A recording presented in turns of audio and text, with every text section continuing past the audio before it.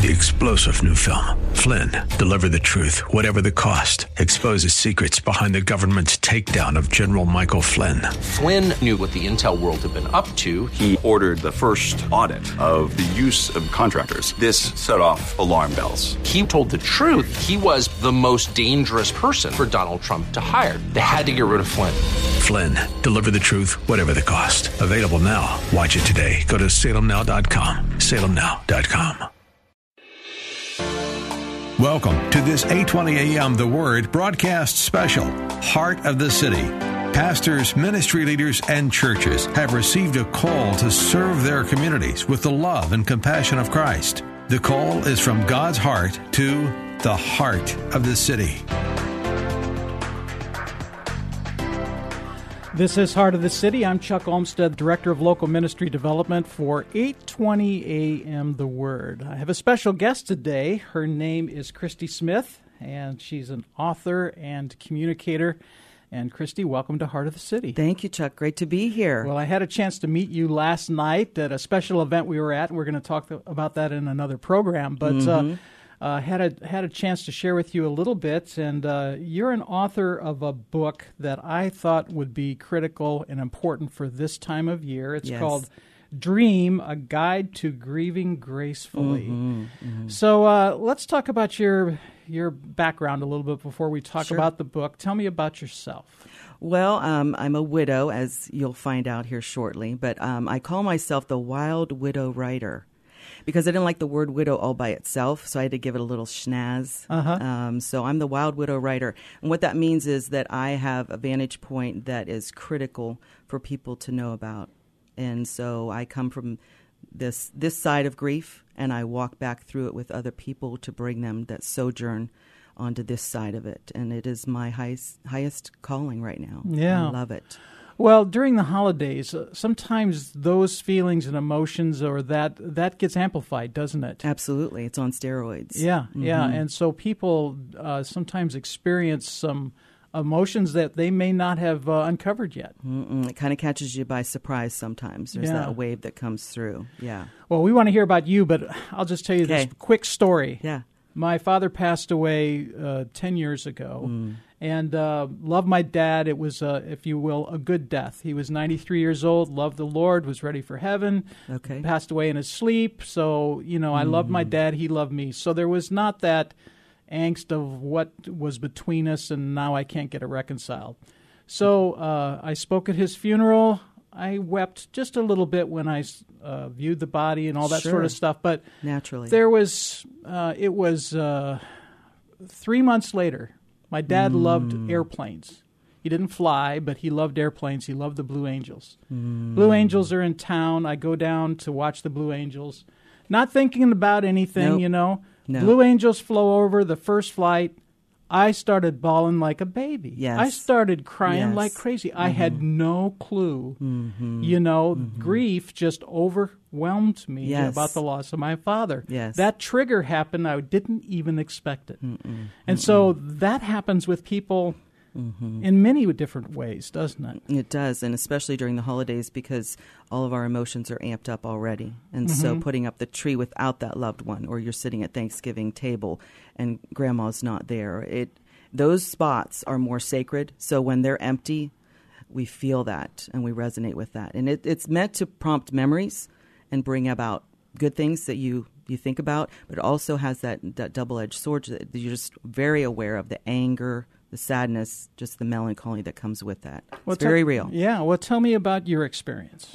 So I got the knock on the door at 9:30 at night, and it was my husband's buddy, and said, "I need you to come to the car. I can't wake up Mike. Something wrong. He's not breathing." Went out to the car with my 15-year-old daughter and 17-year-old daughter, and Mike was gone, sitting in the passenger seat, just gone. I knew it as soon as I saw him, he was gone. He was so full of life, and to see him in this state, it was just shocking. That's the first stage of grief, shocking. And so we went into that mode of, okay, what are we going to do? We had a doctor that lived 2 doors down and a fireman that lived 10 doors down. They came down immediately, started working on him.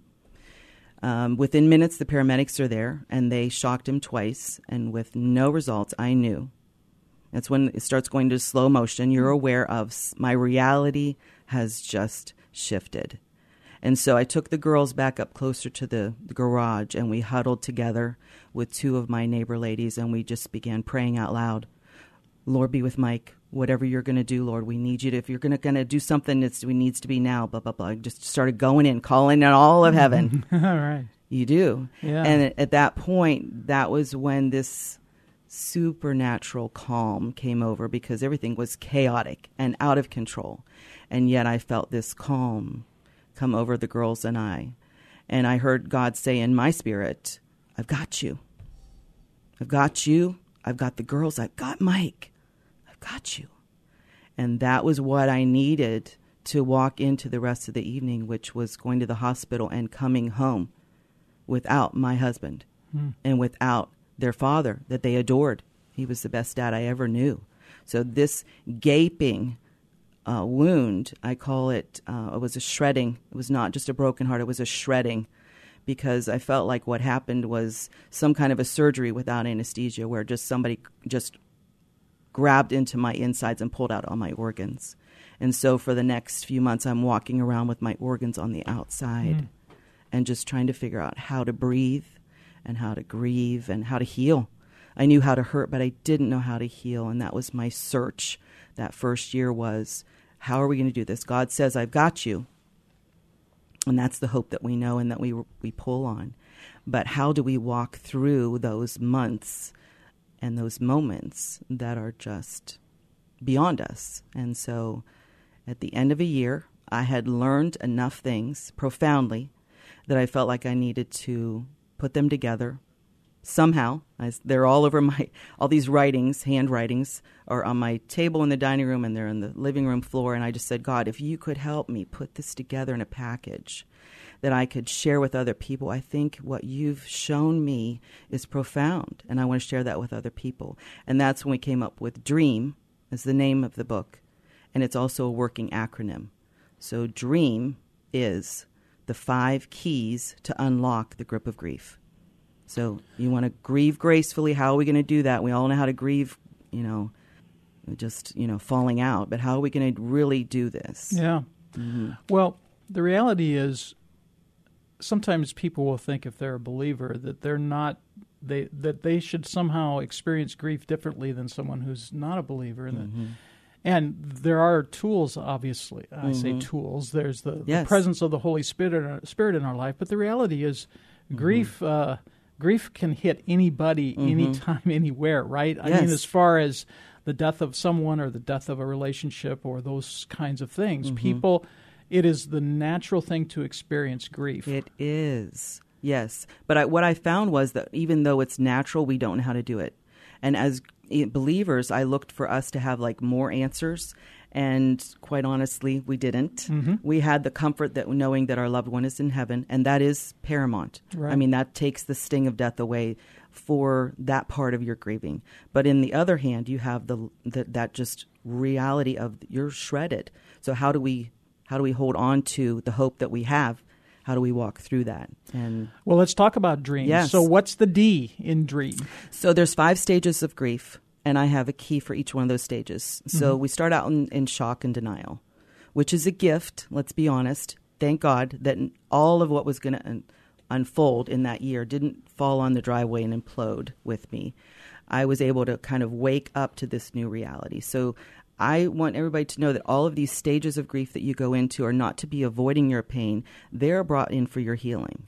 So the reality that denial was there was a gift, but you don't want to stay stuck in denial. And that's what these keys are about. When you're in denial, how do you unlock that? If you figured out that you're not dealing with this on any level, how do you process that? So the D is dare to dream.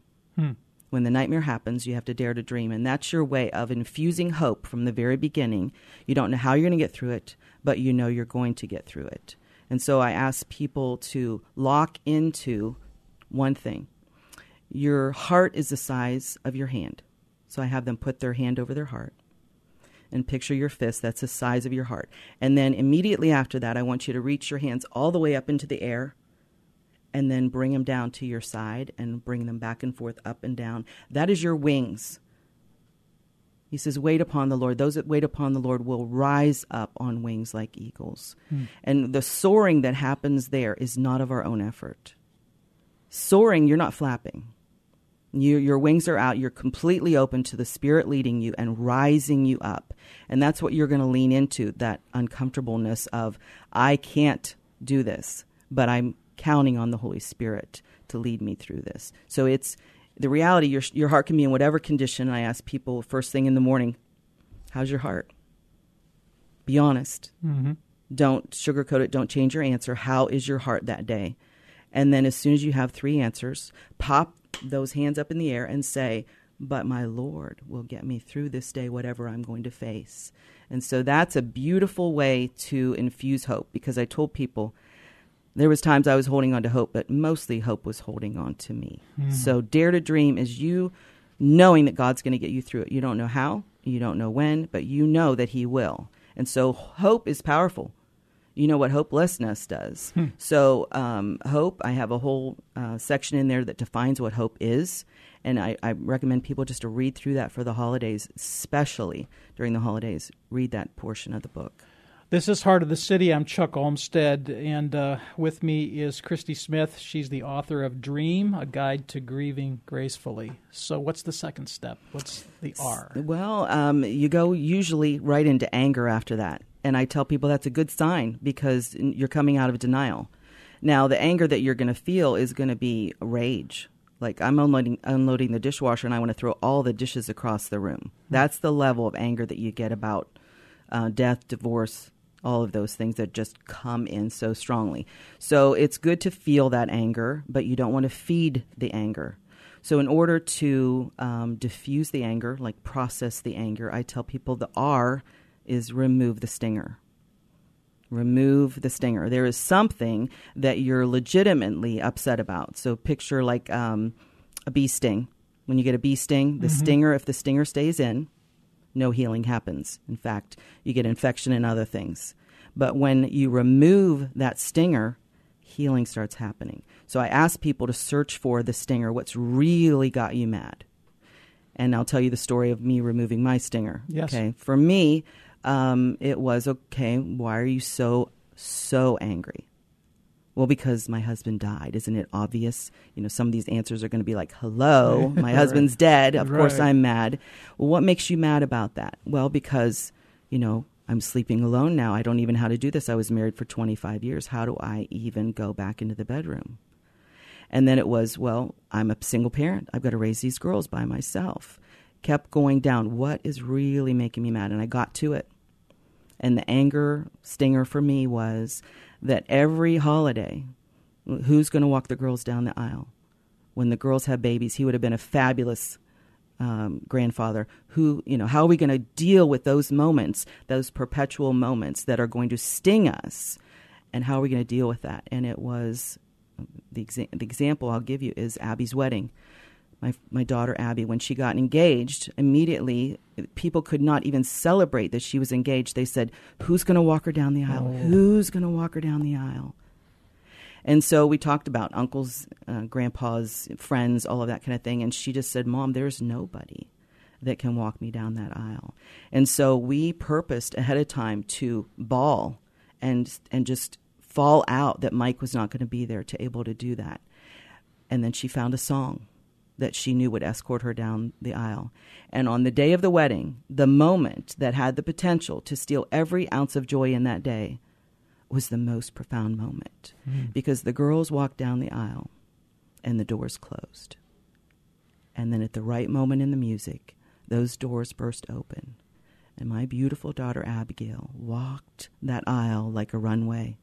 Her dad was indeed escorting her, and her father, God, was escorting her on either side. And she walked, I mean, there was an audible in the room. And that's what I want for your listeners, to have that ability to remove that stinger, that when things come up that they know the holidays are coming, how are we going to do this? Be proactive. Remove that stinger.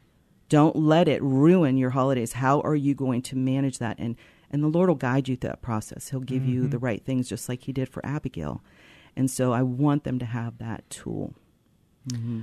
I'm trying to remember how to spell dream. D-R-E. There we go. E is embrace, awkward. When you're sad, you have to embrace the awkwardness. So I was at a party about a year after Mike died. And this is the first party I'm going to as a single lady. I've been married for 25 years. So that awkwardness of all of a sudden this naked finger, I felt naked everywhere. It was just not even enjoyable on any level. But I'm going to this party and nobody's going to know me, so I can just go and have fun. They're not going to go, how are you doing? How's the girls? I could just go. Right. Anonymity is a great thing sometimes. Went with my girlfriend, and this is grand party, DJs, caterers. It's, hundreds of people there. Go into the bathroom downstairs. My girlfriend had just been in there, and I go in after her, and the door doesn't lock. And I think, well, my girlfriend's right outside. She's going to watch for me. You know where this is going, don't you? Yes. I sit down in the pot. It's a little half bathroom. I'm on the throne. Beside me is the sink, and then right in front of me is the door. Right. I'm sitting down with the wad of toilet paper in my hand, and in walks the best-looking man at the party. He's an Italian stallion. The hair is just like slicked back. He's got on a pressed shirt with cufflinks. Hello, Chuck. Yes. Cufflinks. This guy is a playa. He had on the shiny shoes. He was gorgeous. I got all of that in about a second, and he got all of me in a second. And the exchange was not equal. I'm just saying. It was not a pretty thing. And I just about fell out right there. Yeah. It was just like, okay, I'm done. This is me. I put on my big girl panties to come to this party, and they're down around my ankles. Right. And Mr. Gorgeous is looking at me. And finally he left the room. It was like a deer in headlights. I was like, just get out. Just back out. Right. And when he did, there was that moment that we all had, that defining moment of, what am I going to do? Yeah. Nobody knows me here. I can go home. Right. They're not going to say, where's Kristi at? They don't even know I'm here. I could have snuck out the back.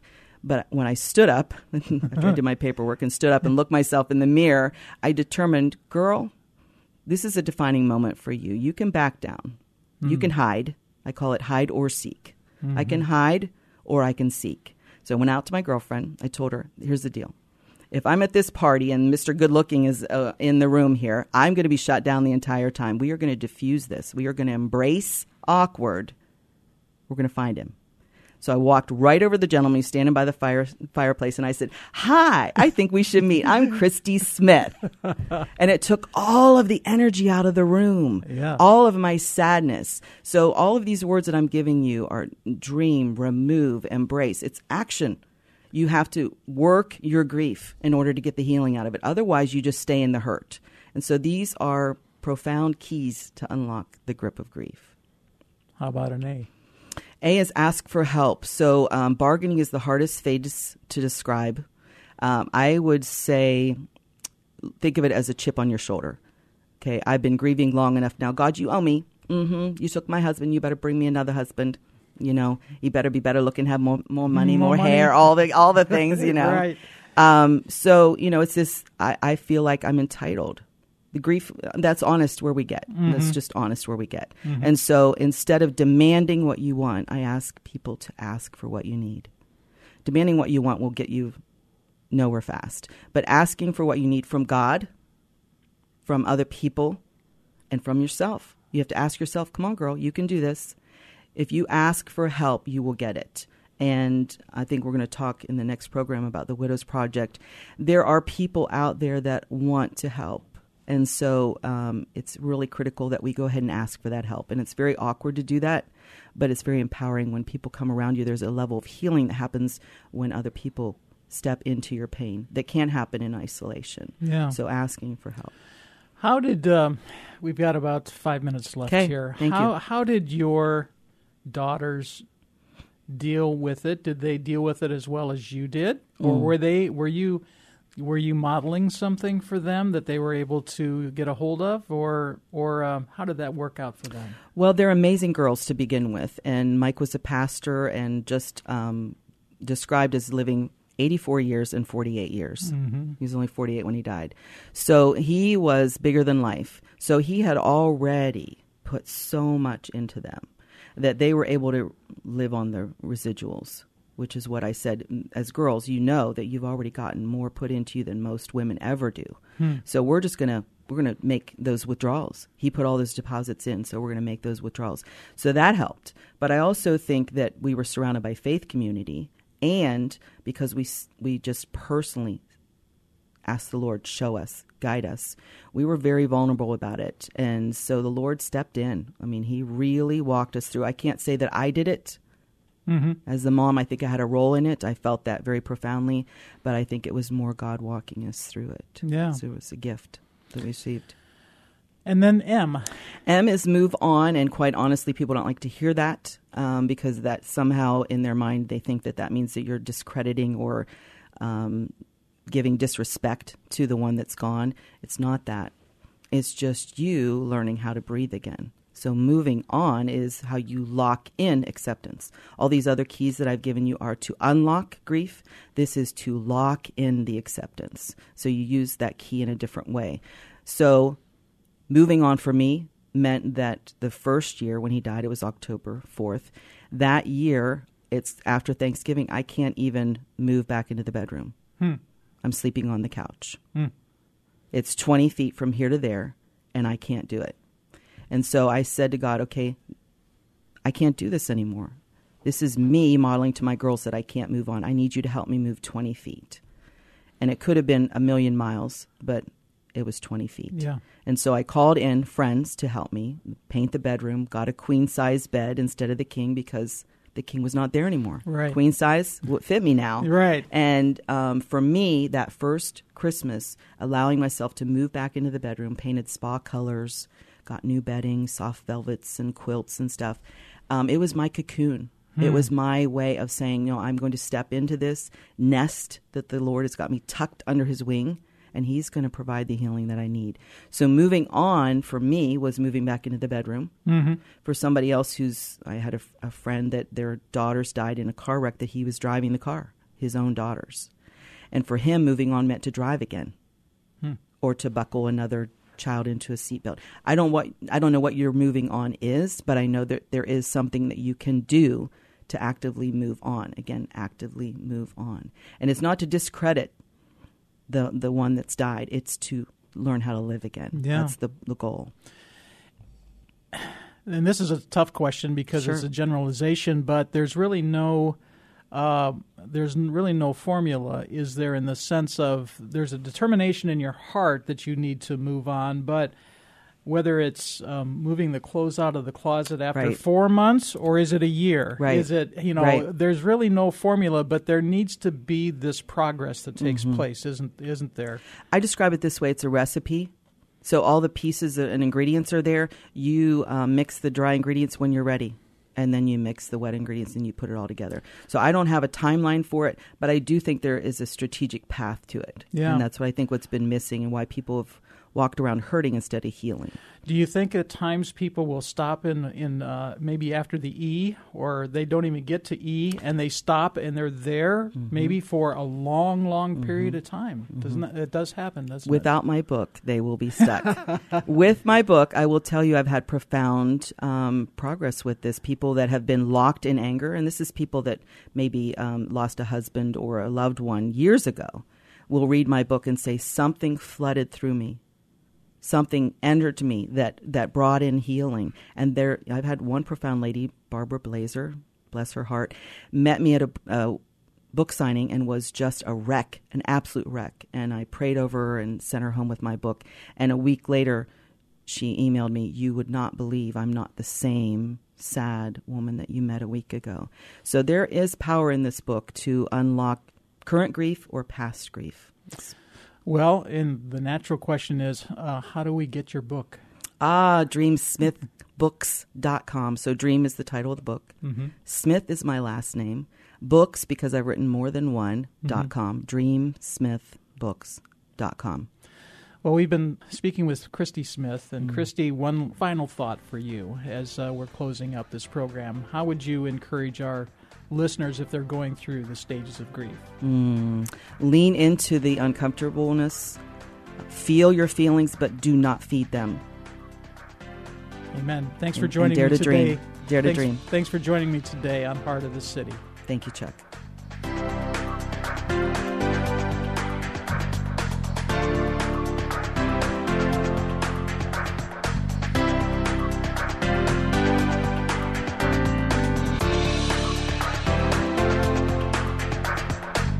You've been listening to this 820 AM The Word special Heart of the City. For more information on how your pastor or your ministry can be featured on 820 AM The Word, call Chuck Olmsted, 206-269-6216, or go to thewordseattle.com. 3-star General Michael J. Flynn, head of the Pentagon Intelligence Agency, knew all the government's dirty secrets. He was one of the most respected generals in the military. Flynn knew what the intel world had been up to. He understood its funding. He ordered the first audit of the use of contractors. This set off alarm bells. The explosive new documentary, Flynn, Deliver the Truth, Whatever the Cost, uncovers the facts behind this scandal. Flynn told the truth. He was the most dangerous person for Donald Trump to hire. I find out the worst enemy that I'm going to face in my life is right here in America. They took my assessment and they wanted me to change it. And I was like, I'm not changing it. They had to get rid of Flynn. With in-depth interviews, archival footage, and never-before-seen personal records of the man behind the headlines. I just felt like I was drowning. Flynn, Deliver the Truth, Whatever the Cost. Available now. Watch it today. Go to salemnow.com. salemnow.com.